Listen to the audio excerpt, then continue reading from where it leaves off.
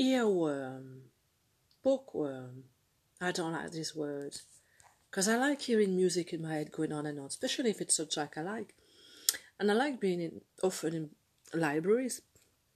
Worm sounds disgusting. So why these terms? Why use them again and again? I much prefer the French rat de bibliothèque, like more like a rat, much more fierce. I can't remember the term in French for this incessant rigmarole of sound. I love the word rigmarole.